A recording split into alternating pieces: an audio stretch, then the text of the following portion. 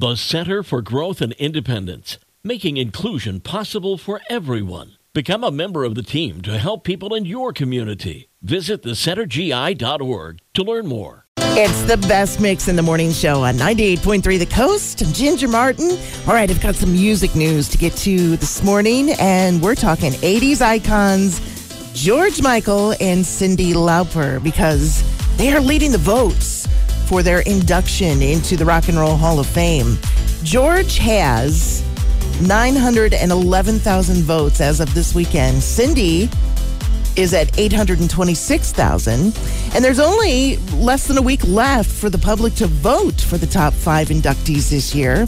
Warren Zevon, Willie Nelson, Kate Bush, Sheryl Crow, the Spinners, they're all in the running.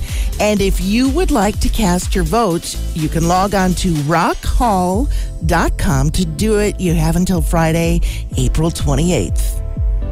California girl, Colbie Caillat, she's back after 7 years of not putting out an album. She's got a brand new one, and the first single is called Worth It. It's going to be debuted on the Kelly Clarkson Show this Wednesday. She says it's a breakup song that's bittersweet because even though things didn't work out, the relationship was worth it. Again, Colbie hasn't revealed the name of her new album or its release date as of yet, but she may this Wednesday on the Kelly Clarkson Show.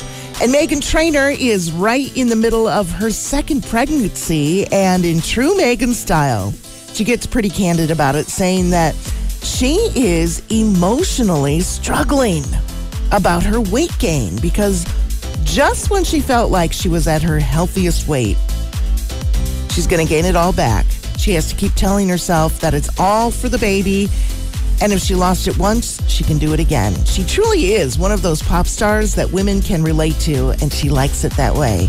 That's your music news for your Monday morning from 98.3 The Coast.